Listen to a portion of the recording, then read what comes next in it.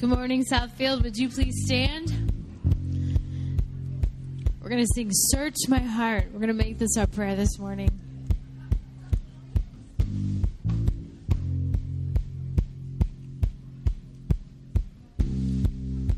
Search my heart and search my soul.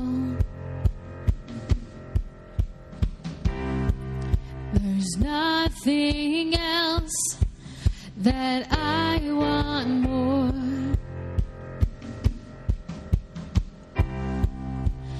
Shine your light and show your face in my life. Lord, have your way. So with all my heart and all my soul, with all I am, Lord, I will follow you.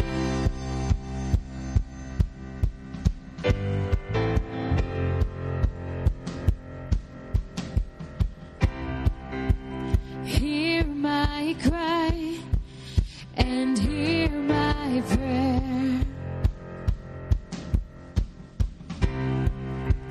Draw me close, I know you're near.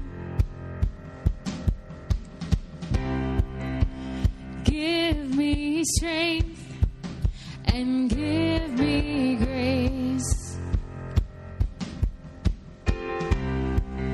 to walk with you, Lord, all my days. So with all my heart and all my soul, with all I am, Lord, I will follow you. You took the cross, you took my shame, restored my life. Now I will worship you. Search my heart and search my soul. There's nothing else that I want more. And with all my heart and all my soul, with all I am, Lord, I will follow you. You took the cross, you took my shame, restored my life. Lord, I will follow you. Without you, I'm nothing. Without you, I'm nothing. Without you, I'm nothing. Without you, I'm nothing. Without you, I'm nothing. Without you, I'm nothing. Without you, I'm nothing. Without you, I'm nothing. Without you, I am nothing. Without you, I am nothing. And with all my heart and all my soul, with all I am, Lord, I will follow you. You took the cross, you took my shame, restored my life. Lord, I will follow you. And with all my heart and all my soul, with all I am, Lord, I will follow you. You took the cross, you took my shame, restored my life. Lord, I will follow you. Without you, I am nothing. Without you, I am nothing. Without you, I am nothing. Without you, I am nothing. Without you, I am nothing. Without you, I am nothing. Without you, I am nothing. Without you, I am nothing. Amen. With God is our everything, and without him, we are nothing. Well, welcome to Southfield this morning. It's great to be here with you. This morning, we're starting a new sermon series, and I'm really, really excited about it. It's, I don't know if you picked up the card last week or maybe saw it when you were walking in, and it has a stop sign on it, and it's rest. It's on rest. And honestly, I don't do a very good job of just resting and stopping and just taking that time out. And who am I to say that that's not important, especially when God made sure that he rested. And so I'm really excited to get into this sermon series and into God's word, just to hear what he has to say and what he's been giving Dennis to say to us in the message that he has for us on rest. Another thing that I don't do very well, it's confessions of, things I don't do well this morning, I guess, is handing over to God those things that I'm carrying with me, those concerns, those cares, those burdens. I kind of just hold on to them and just keep them with me and walk around with them. And I don't know if I just don't trust God with them, or maybe I don't think that, God sees how important it is to me. But I have a hard time sometimes of letting them go. And it's before long, I wonder, why am I weary? Why am I I feel so burdened down? And then I realize, you know what? I'm holding on to that stuff. And I was not intended to hold on to that stuff. And God has clearly said that he's going to carry our burdens for us. And we're not intended to walk around with those things and those concerns, because he is more than enough to take care of those things. And so as we sing this next song that we introduced last week, so it is new. So if you weren't here last week, don't feel like, we missed something or I've been gone forever.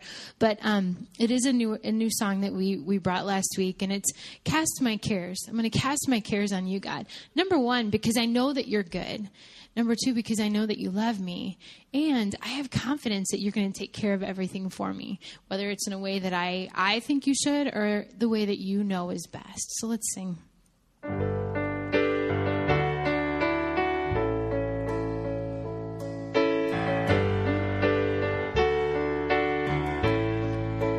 I will cast my cares on you, the Almighty. I will cast my cares on you, 'cause you're good. I will cast my cares on you, 'cause you love me. You love me. Oh, oh, because you love me.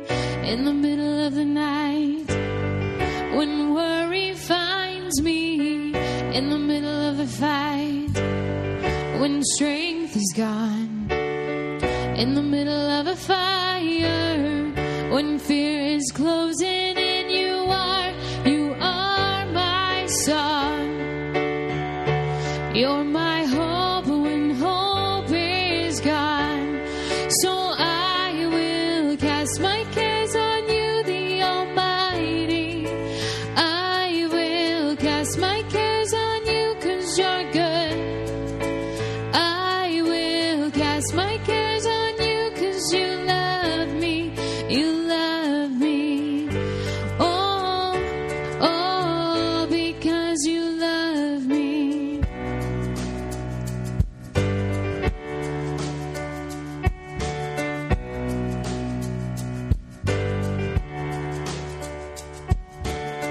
In the middle of the night, when worry finds me, in the middle of the fight, when strength is gone, in the middle of a fire, when fear is closing in, you are my song. You're my hope when hope is gone.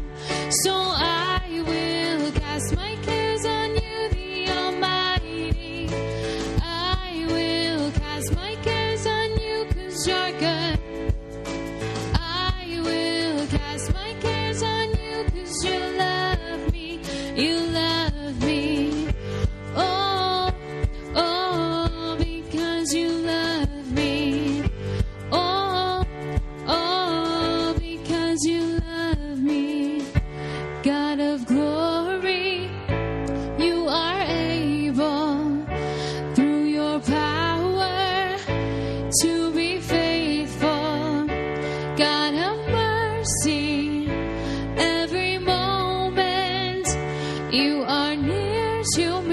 sing that again. God of glory. God of glory, you are able through your power to be faithful. God of mercy, every moment you are near to me. So I will cast my cares on you, the Almighty. I will cast my cares on you, 'cause you're good. I will cast my cares on you, 'cause you love me. You love me. Oh, oh, because you love me. Oh, oh, because you love me.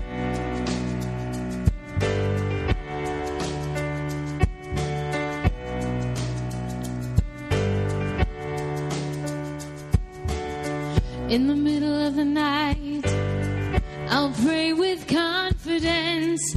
In the middle of the fight, you're greater still. In the middle of a fire, your love is holding me. You are my song. You're my hope when hope is gone. Let's pray. Dear Heavenly Father, God of glory, Lord, we know that you are able to handle anything and everything, God. And Father, we know that we are powerless without you. But with you, nothing is impossible. And we thank you for that, Lord. We thank you that you're bigger than we are. And Lord, we pray that you would speak to us today, Father, through your word. Speak to us in ways that will move us and change us, Lord, and make us more like you want us to be. In your name we pray. Amen. Please be seated. Well, hi. Good to see you today. There is no small amount of irony today in the fact that we're beginning a series on rest the day after a whole bunch of people were clearing trees, getting exhausted. So, wow, we had a really, really great day yesterday. So glad so many of you responded to get out there, and we did a whole bunch of clearing of trees and burning of trees, and then the floods came. That water came out of the sky and nicely put out the fire for us. It worked out really well, but glad you're here today. We're about half done with that job. So if you missed out yesterday, there's still plenty to do, and we're going to continue to go ahead and send out emails basically letting you know when that's happening. So what I want to basically say today is, as you walked in, you got a card in your folder, and on that card, if you just put your name and your email address, if you're not getting church emails, make sure you go ahead and give that to us so that we can get those sent out to you. And if you've given us your email address for 5-10 times and you're still not receiving them, it might be a glitch in the system, so let us know that so that we can go ahead and try to figure out what's happening and get that working for you. At different stages in my life, I've found myself asking a question. What does it mean to be a pastor? What is that all about? I believe God called me to this role, and I believe God called me to this place. And as he continues to grow me, I think there are times that the meaning of that word continues to morph and change and grow and develop. For most people, I think when they think pastor, they would equate it with the word chaplain. Chaplains marry, they bury, they hold hands, play guitar, play harmonica. They know every word to Kumbaya. And they can lead a great round of it. They're good at that. When I hear chaplain, I think of Father Mulcahy. You remember Father Mulcahy from MASH? This guy who, he was there doing his thing, but honestly, while he was very nice, when it came time for battle, he wasn't really necessary. He was there being a nice guy. So in this season, once again, I'm trying to gain this clear perspective on what that word means. And, I'm more convinced than ever that my primary job isn't organizational leadership or even clear communication, what I'm doing right now. My job really comes down to two words: soul care. Helping people to learn how to care well for their souls. That's what it's all about. Now, I got to admit, that is a pretty nebulous job description. It's not like you can hold a soul in your hands. Hey, here's one. How do we provide care for this? What do we do for this? How does this work? Yet I'm called, I believe, to care for souls. Peter says this in his first epistle to the elders of the church. He says, be shepherds of the flock that is under your care, watching over them, not because you must, but because you are willing. The New Living Translation, I think, breaks this down even better. He says, care for the flock that God has entrusted to you. Care for souls. Willingly care for souls. And that's the direction that God has been turning my head in this part of my journey as a pastor, and as I try to get my arms around that word. I love the writings of a man named Eugene Peterson. He wrote this question that pastors should ask themselves regularly. He wrote, who are these particular people? And how can I be with them in such a way that they can become what God is making them? Spiritual shepherds care for souls. They help people realize the dreams that God has in store for them if only they will pursue it. Now, if I were born 100 years ago, I suspect I would have been a farmer. Not because everybody was a farmer, but because there's something in my wiring that really loves that. And I would have farmed crops, not animals. I'm into gardening. You know that by now. I love getting my hands in dirt. Yesterday we're digging out these trees, and I'm sitting at the edge of the driveway, and I get my hands in this dirt, and I'm like, it's beautiful black dirt. Why didn't we put the garden here instead of where we did over there? Just kind of observing and enjoying that. God's also wired me in another way. I like to just observe things. I live with my eyes wide open. I'm noticing stuff all the time. I see details. I notice things that sometimes get easily overlooked. So when it comes to gardening, I notice little details. I notice holes in leaves. I notice the color of the leaves. I notice hoof prints in the dirt. I notice when there's a need for water, all these things. And then what I do based on what I observe is I care for the soul of my plants. I care for their life and help them to grow. If I had farmed animals, I probably would have raised sheep. There's something about sheep. They're kind of cool. Philip Keller wrote a great book years ago called A Shepherd's Look at the 23rd Psalm. Here's a man who had a lifetime of experience of herding sheep. And he then took that experience and said, and this is how this applies to these words that David wrote, who was a shepherd many years ago. Now, you know these words. What I'm going to ask you to do is read them aloud with me. Read them from the heart. Here we go. The Lord is my shepherd. I shall not want. He makes me to lie down in green pastures. He leads me beside the still waters. He restores my soul. I know the psalm is about the good shepherd. It's about Jesus. But as one of his under shepherds, I find myself asking, how can I help people find restoration for their souls? How can I help them find the still waters where they can drink deeply, and the green meadows where they can be fed fully and rest safely? I'm a shepherd. That's my role.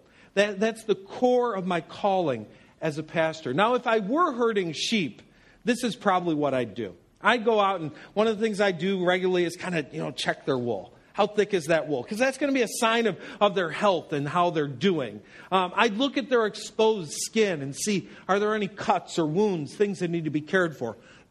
I'd study the way they walk. Watch them from behind and see if they're walking gingerly, if maybe they hurt a hoof or something. I'd look deeply into their eyes, and then like every good farmer, I'd pull back their lips and look at their teeth, because that's what farmers do, right? Look at the teeth of their animal. So a good shepherd knows the condition of his sheep. Now, as a person providing care for the souls of people, I spend time inspecting the sheep too. Now, I don't peel back your lips and look at your teeth. Somehow that wouldn't seem right. But I do observe your lives. I watch you physically, mentally, relationally, emotionally, and spiritually. I just watch. And it's funny, after years of living with my eyes wide open and watching people, there are so many predictable patterns and predictable trends in people's lives. So I admit it, I watch you. I observe you. Recent inspections have revealed a condition of the soul that I'd describe as an epidemic. Many sheep of this flock suffer from a modern disease. We'll label it hurry sickness. Hurry sickness. In every demographic of life here, every age group, down to the kids, I see people who are frantic, fatigued, frazzled, fragmented, and falling apart. Life is just getting the best of them. Hurry is getting the best of all of us. We never stop. For some, it's been years since they've taken a deep drink from still waters or allowed themselves to rest in green pastures. The fact is, we are restless. We're literally lacking in rest. We suffer a soul sickness that results from just never, ever stopping. And here's what I suspect, that this condition is not unique to our flock.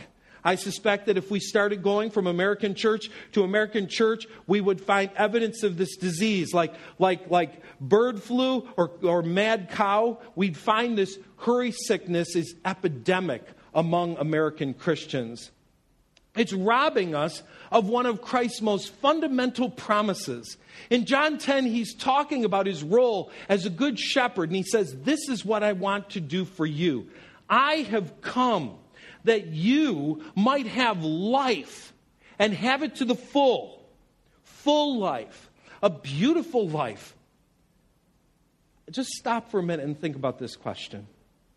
Does fullness describe your life? Just rest there for a minute. Does fullness describe your life? I think that if we were looking for words to describe our lives, fullness may not be the one. We'd be using words like depleted and exhausted. Those would be much more fitting. You know, he started this passage by saying, the thief comes only to steal and to kill and to destroy. The thief wants you to be exhausted and depleted. The thief loves it when you're running on empty. What's the opposite of fullness? Emptiness. That's the dream of the thief for you. The dream of the thief is that you live a drained out life. So as we set out in this new series, I'm making an assumption. I'm assuming that some, if not all of us, are afflicted to some degree with hurry sickness. And if you're not right now, you've probably figured out the cure and you've slowed down some, but you are always susceptible because as a human being, you can just jump right back into that rat race and start all over again. I've observed this disease in my own life in different seasons. It's a disease really that all moderns battle. I used to think the answer to this was, just get away. You need more breaks. Run hard, run really, really hard, and then take a good break, take a good vacation. So what would I do? Like a lot of you, I'd work like a madman. I'd get totally blown out and burned out. And then vacation would come, and you know how that works. The 2 weeks before vacation cause you to need a vacation even more because you're so exhausted. So I'd stagger to the car and drive away. And for the first few days, the kids would want to do stuff. Daddy, can we go play? No, let's take a nap. And I'd be like coma man for the first several days of a vacation. And then finally something called life would start flowing through my veins once again. And I'd start to feel refreshed. And I'm like, hey, it's working. This is great. I was living like a camel. Get a drink and just run as much as you can until you get to the next oasis. But what I was finding is that it wasn't working. Because the second I get back home, immediately I just see, some of those old video games where they have the power bar next to the player. I just see my energy going down like crazy.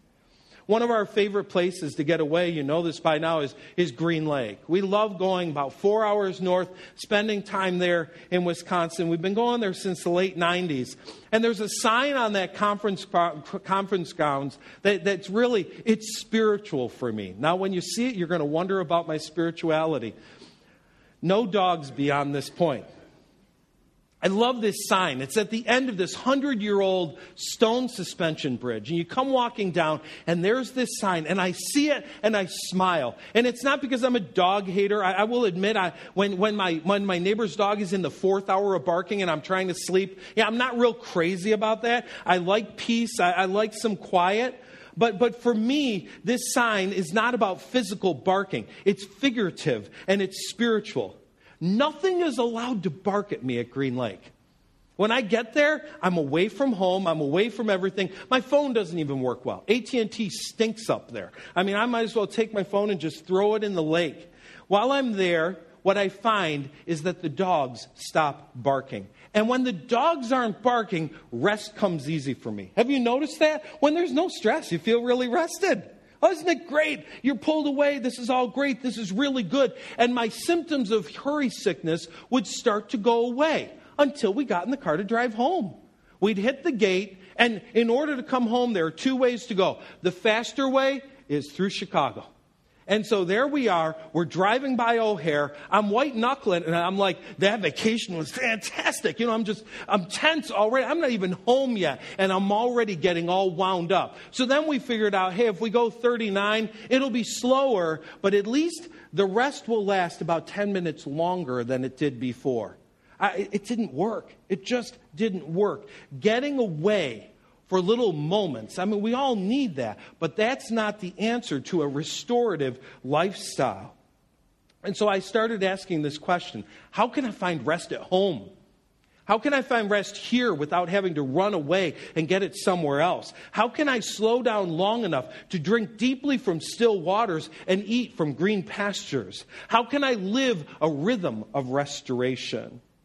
Now, what I'm going to suggest to you today is that we need to reorient our lives. And that reorientation is going to be radical. It's going to be countercultural. It's going to be difficult at first. But it is going to be so worthwhile if you'll just pursue it.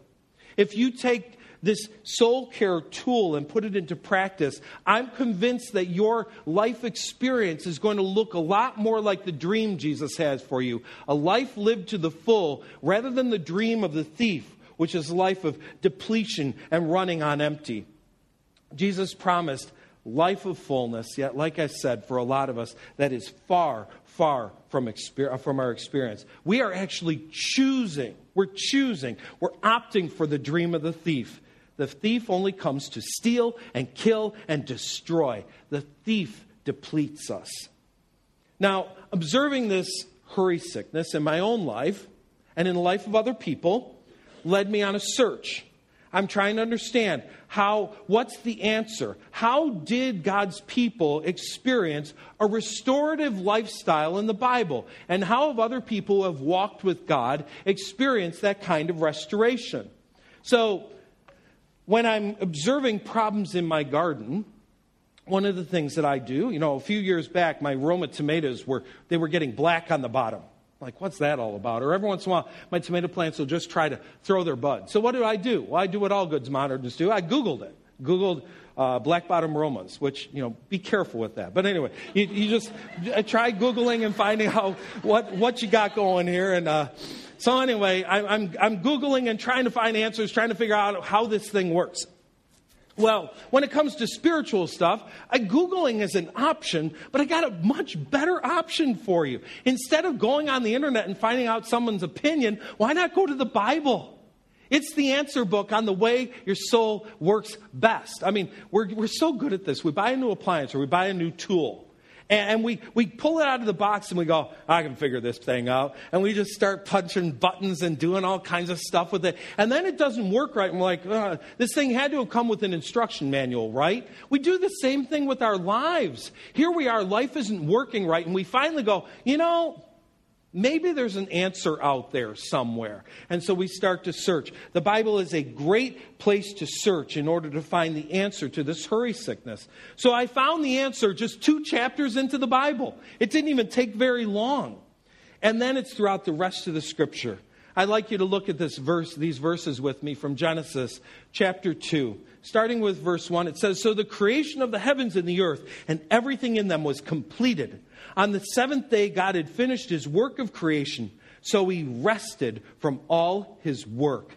And God blessed the 7th day and declared it holy, because it was the day when he rested from all of his work of creation. Now, I want you to just stop and ponder that truth for a moment.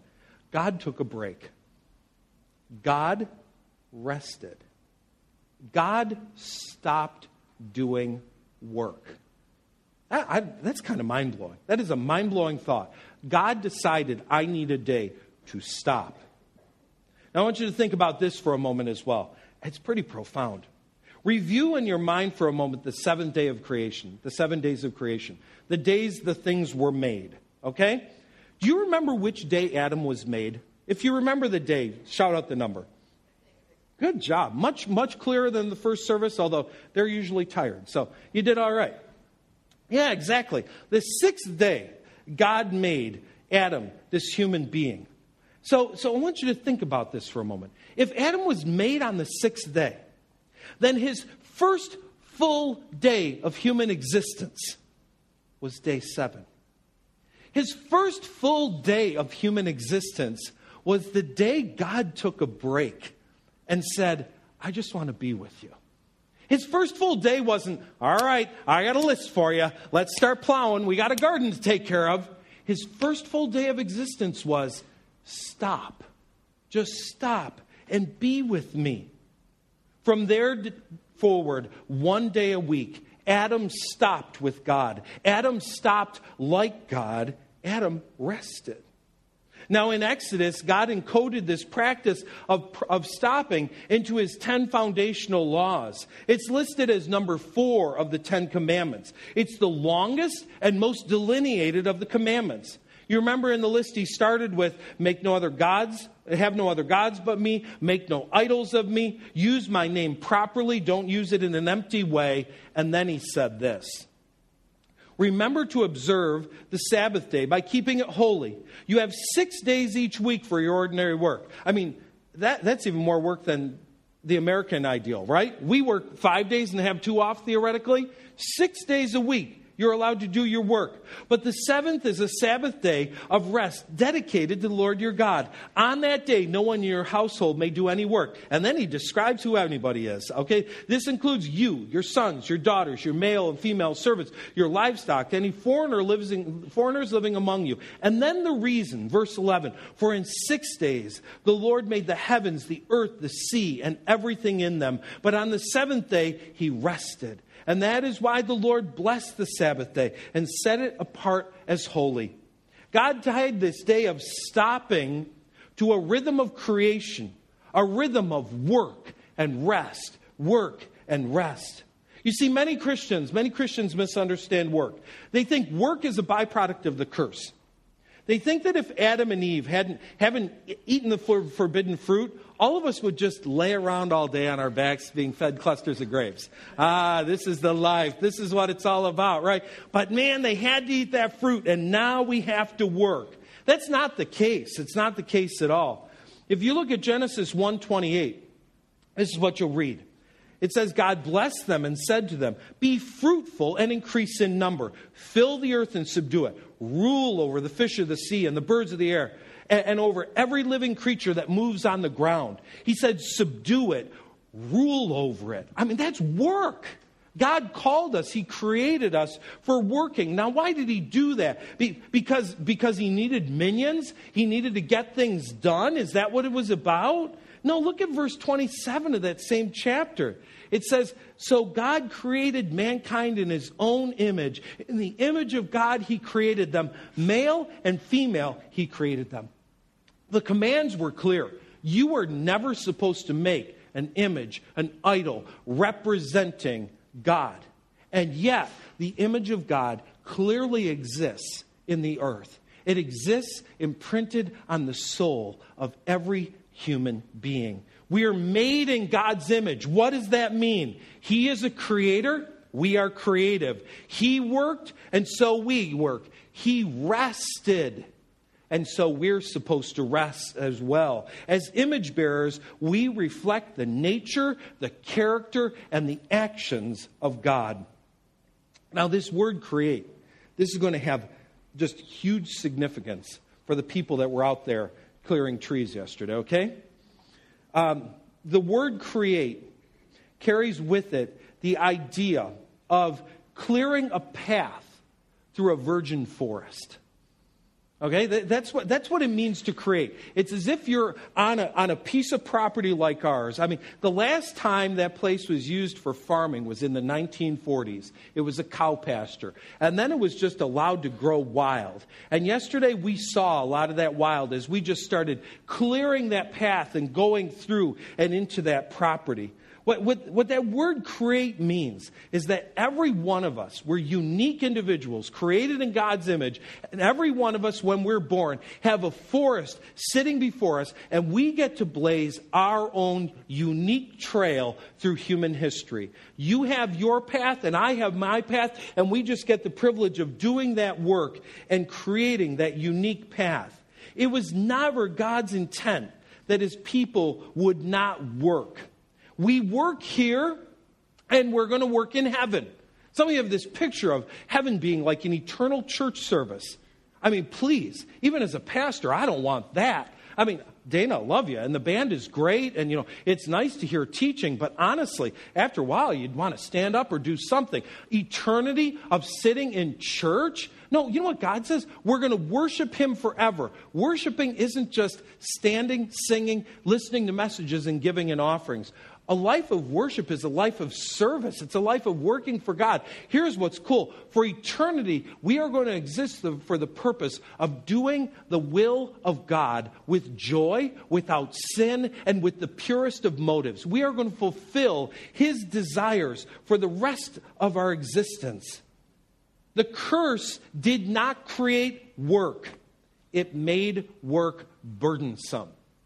In fact, you can thank the curse for the feeling tomorrow you will have when you wake up and go, "Ugh, it's Monday." That's the curse. That's the curse. The curse is the hate we have for work, that feeling we have. God designed us to live in a rhythm of fulfilling work and satisfying rest. Now, the command to stop is also expressed a second time in the Bible. It's found in Deuteronomy chapter 5. And if you were to put the Exodus passage and the Deuteronomy passage right next to them, you'd find that first part is very similar. He goes through the list of all the people that are not allowed to work and what's not allowed to happen. But in verse 15, he puts a different twist on the reason for resting. He says, "Remember that you were once slaves in Egypt, but the Lord your God brought you out with His strong hand and powerful arm. That is why the Lord your God has commanded you to rest on the Sabbath." You see, in Exodus, God emphasized the creation aspects of the Sabbath. But in Deuteronomy, He turns their attention to their time of slavery in Egypt. For 400 years, the Israelites were slaves in Egypt. You know, it's interesting. We think about the people that went there, and we think about the people that left there. But do you realize that in the middle, there are a lot of people that were born and died as slaves in Egypt? They never knew any other kind of lifestyle. And in that time, they didn't get a break. They didn't get a day off. They had no rest. It's funny, we're out there working yesterday, and some of us, we were getting really exhausted. And I literally had this thought. Do you remember in the movie The Ten Commandments where the poor old guy, he can barely work anymore, and so the taskmaster gets over him and starts to whip him? I'm working yesterday. I'm getting delirious. I'm kind of stumbling, and I'm thinking, even if that guy started whipping me, I don't know that I could move any more than I am right now. That's the way these people lived. They lived with somebody, a taskmaster, always telling them, do more, produce more, put out more, and they lived without a break. That was not God's intent for them. God designed them for something different. For 400 years as slaves, they had been deprived of God's creation rhythm of work and rest. He wanted to restore them to their original design. So, from both God's example in Genesis 1 and two separate expressions of His command, God calls His people to set apart a day as holy unto God, a day of stopping. Now, here's basically what I observe of our people. We're frantic and frazzled. We're fatigued. We're fragmented. We're falling apart. And why? Because we never stop. We just never stop. We think we stop. We take a day off, which is what? A day to catch up on all the stuff we didn't do all week. We think we stop because we might build in a little leisure or pleasure or a distraction in our lives. But in the way God calls His people to cease, we never really stop. We resist it. We resist this command. We resist God's call to stop. While exploring this topic, I read a book by Patrick Lencioni called The Three Big Questions for Frantic Families. He has one chapter that's entitled The Frantic Family. I want to read part of this. And why don't you just hear it and ask yourself if it doesn't sound like your own life or the life of people you know. The vast majority of families I know, including my own, would admit that one or more of the following adjectives applies to them: reactive, scattered, frantic, chaotic, and stressed. And if you were to ask them if they were living their lives with a sense of purpose and intentionality that they want, every last one of them would look at you like you were mocking them and say, "Are you kidding me?" At first glance, this is almost humorous, Complaining about the crazy lives we lead is something of a rite of passage in our culture. Unfortunately, society is facing a serious epidemic of chaos in families, the cost of which is both real and painful. In addition to the general increases in levels of disappointment and stress, rates of depression, substance abuse, and psychological disorder are rising dramatically. And this is especially true among middle and upper class families who are overwhelmed by unfocused day-to-day lives that they lead. Now listen to this. See if this doesn't sound familiar. Kids who are being shuttled from school to soccer to ballet to baseball to piano lessons to birthday parties to counselors to tutors to athletic trainers are not turning out the way their parents want. And parents who are doing all that shuttling and working and cooking and cleaning and socializing and exercising are not feeling fulfilled. They're looking at one another and wondering, is this inevitable? Is this how it's supposed to be? And when they see everyone scattered and stressed like they are, they're coming to the conclusion that maybe it is. I am here to say that it is not supposed to be this way. And it is certainly not inevitable. Yes, life should be busy and will be busy at times, but should also be lived with a sense of purpose and sanity that allows us to be the people we are meant to be. And I don't think anyone is meant to be perpetually tired and stressed. What is it that our families are lacking that causes all of this? I would contend we've forgotten how to rest. We've just forgotten how to rest. We've lived for years violating God's design for our lives.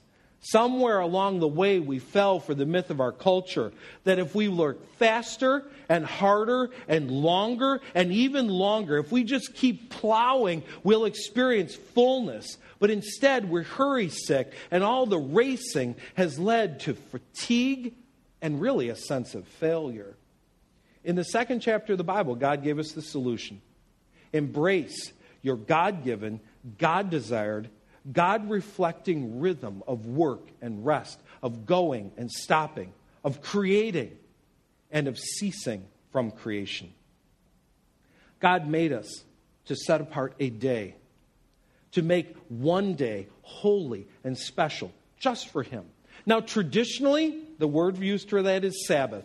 And I admit I resist using that word. It's a good word, don't get me wrong. The word literally means this picture I took this summer. It literally means stop.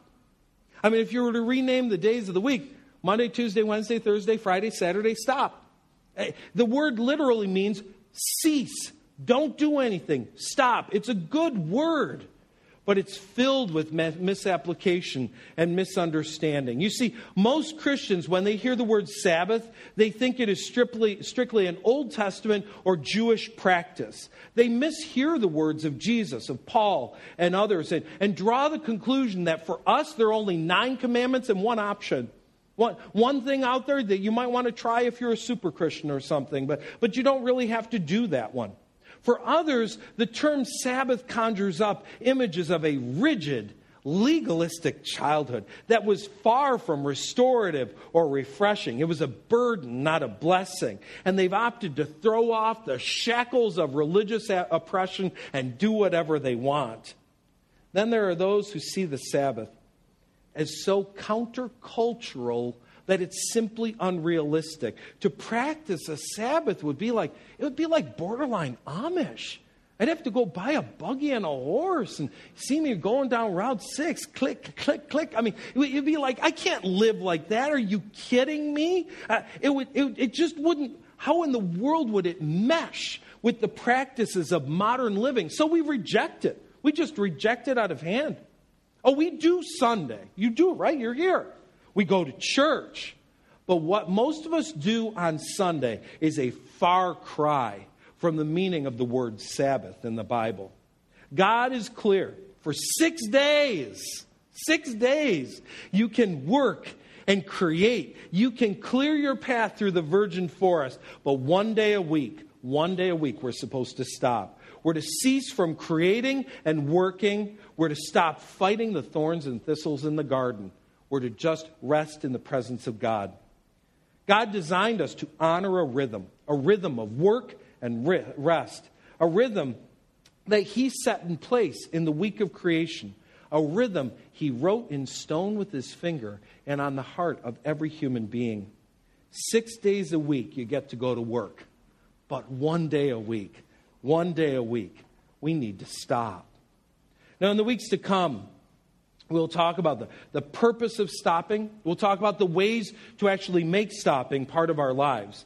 And I got to admit to you, as we approach this, I can't think of a topic that I've approached with more apprehension than I do this one. Why?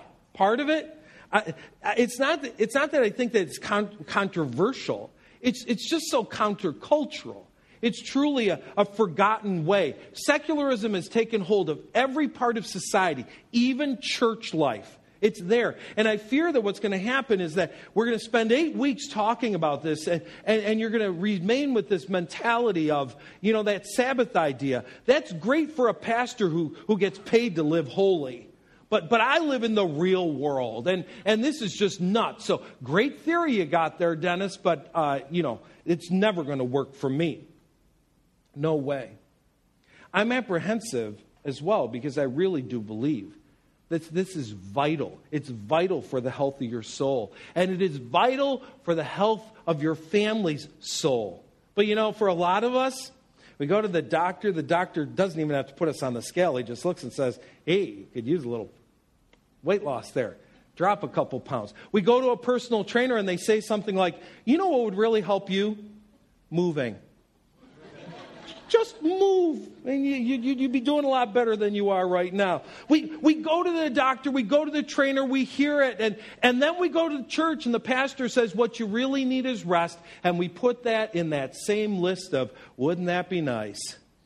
But I don't know. It's just not going to work for me. It's optional, we see it. Maybe ideal, but unnecessary, uninteresting, and impractical. So I probably won't do it. I have such a sense of urgency about this. I really do. The quality of your life could increase dramatically if you would just cooperate with God's rhythm of work and rest. Work and rest. These weekly patterns are important. So what we'll talk about for the next several weeks, I really believe, is God's cure for hurried souls. And I hope that you'll embrace it. Please, I just beg you, don't ignore what God has to say. You don't have to listen to me, but don't ignore what God has to say. So, as we talk about rest, what are we going to do? Well, we're going to have homework every week, because homework leads to rest, right? That makes you feel so rested. No, what I'm going to try to do, it's one thing to sit here and listen. It's another thing to take to the things we've talked about and start to try to see, okay, maybe I'm not totally buying into this yet, but if we tried it, what would it look like? So I'm going to give you some assignments that will help you to start to think about, how could I actually incorporate this into my own life and into the life of my family and even into our church's life. The first one is just an attitude survey. I'm going to give it to you on the way out the door. We'll also have these available by every electronic means possible. So you'll find it on Facebook. We'll tweet it. We'll email it to you. It'll be out there. You'll be able to get it. But it's an attitude survey, and basically what I'm asking you is, when you hear the word Sabbath, what comes to your head? What's been your practice with Sabbath? The things I described in terms of the people resist it, which one lines up best with you? So sometime during the week, just go ahead and answer the questions. Bring it back. I'll buy some gold stars this week. I'll feel really good. Boom, gold star. Yay, woo. It's really going to help me to get a sense of where your head is on this and where your heart is on it. So just be honest with it. And then as we progress, we'll start getting into just really analyzing how our life is functioning right now and whether or not a Sabbath wouldn't be something that would really fit well into our days. That day of stopping is so important. So you might want to make it part of your lunch topic today. Talk about it with your family or even on the drive home, but find some time to talk this through and then bring back the answers. We're going to go ahead and participate in communion right now. And so before we do, I'd like to pray.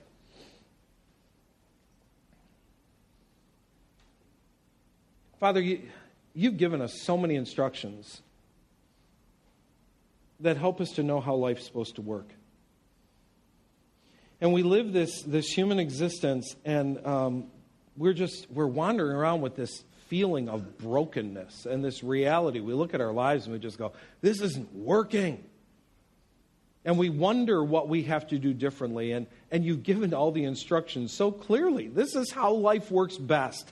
If you'll just do what I say, this is how life works best. God, I pray that we would have a tremendous amount of openness to you in this area of rest. That we would stop and actually listen to what you have to say and think about the possibility that the hurry sickness that our families feel and that we feel personally is because we never stop, like you say. Help us to make this soul care practice part of our lives, and as we do, to realize the fullness that Jesus promised. And it's in the name of Jesus that we pray. Amen. So our servers will be passing you communion in just a moment. And as they do, you can go ahead and take a piece of bread and the cup and meditate on the sacrifice Jesus made for you while we watch some images and listen to a song.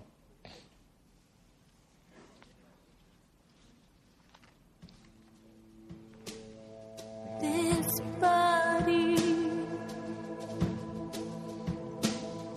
this blood,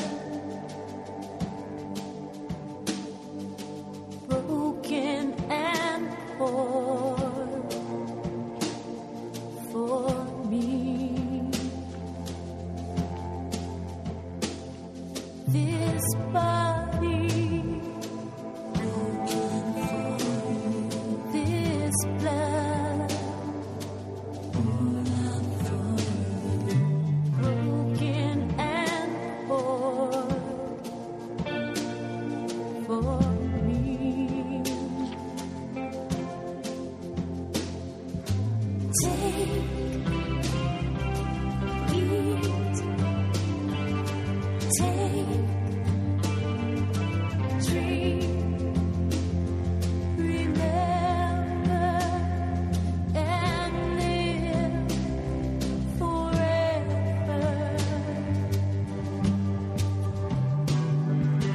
Take,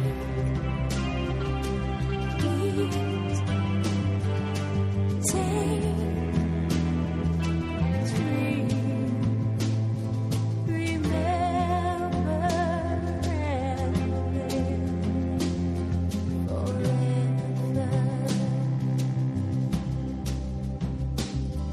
This body, broken for this blood,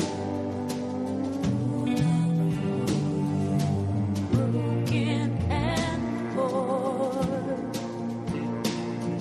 for me. This body, broken for this blood, broken and poured for me.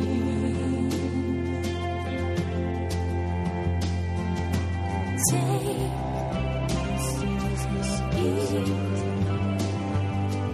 take, drink, remember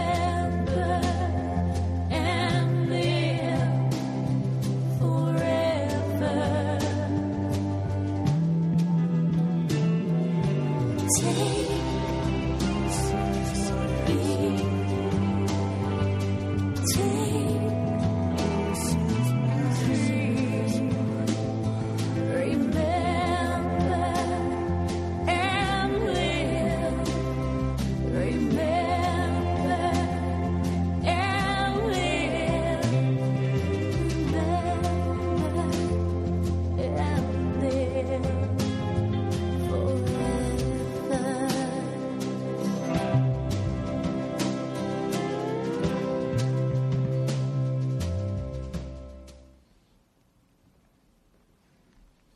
So we give you thanks, Jesus, for offering your life, your body, your blood for us, in order that we can have eternal life and a relationship with your Father.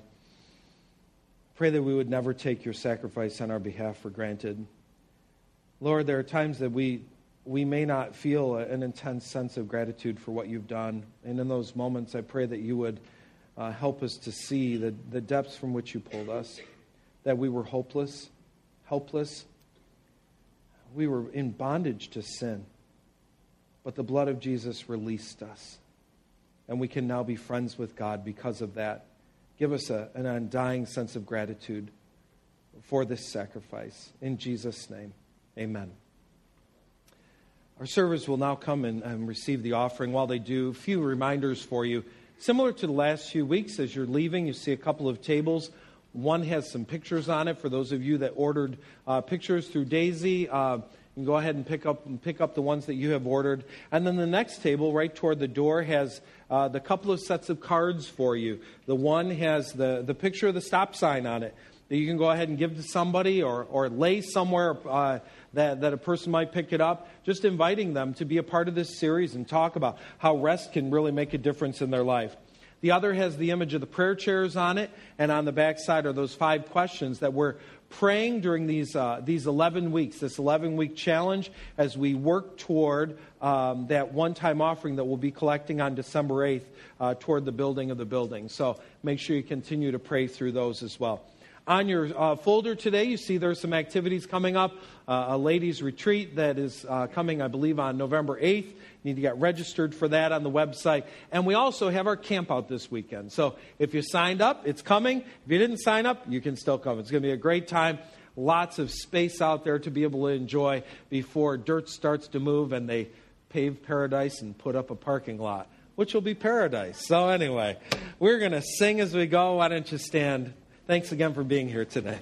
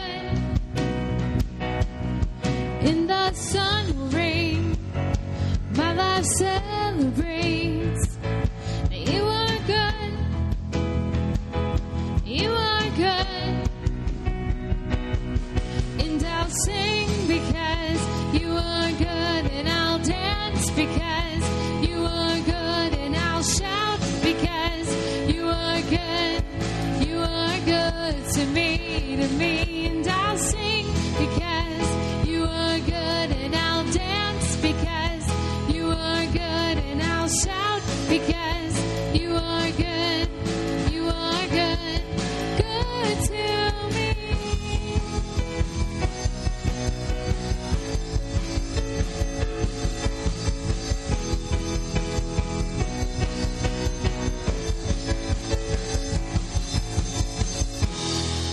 Amen. Have a great week, and we'll see you next week. I